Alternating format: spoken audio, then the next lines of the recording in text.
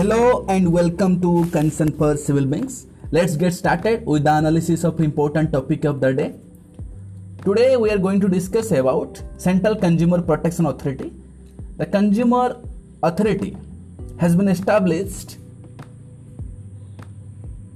and come into force from 20th July 2020, and it has been established as per the section of the Consumer Protection Act 2019. The objective of the CCPA is to promote, protect and enforce the rights of consumers as a class. It will be empowered to conduct investigations into violation of consumer rights, institute complaints or prosecutions. It can file complaints of violation of consumer rights or unfair trade practices before the district, state and national consumer disputes redressal commission. It will order recall of unsafe goods and services.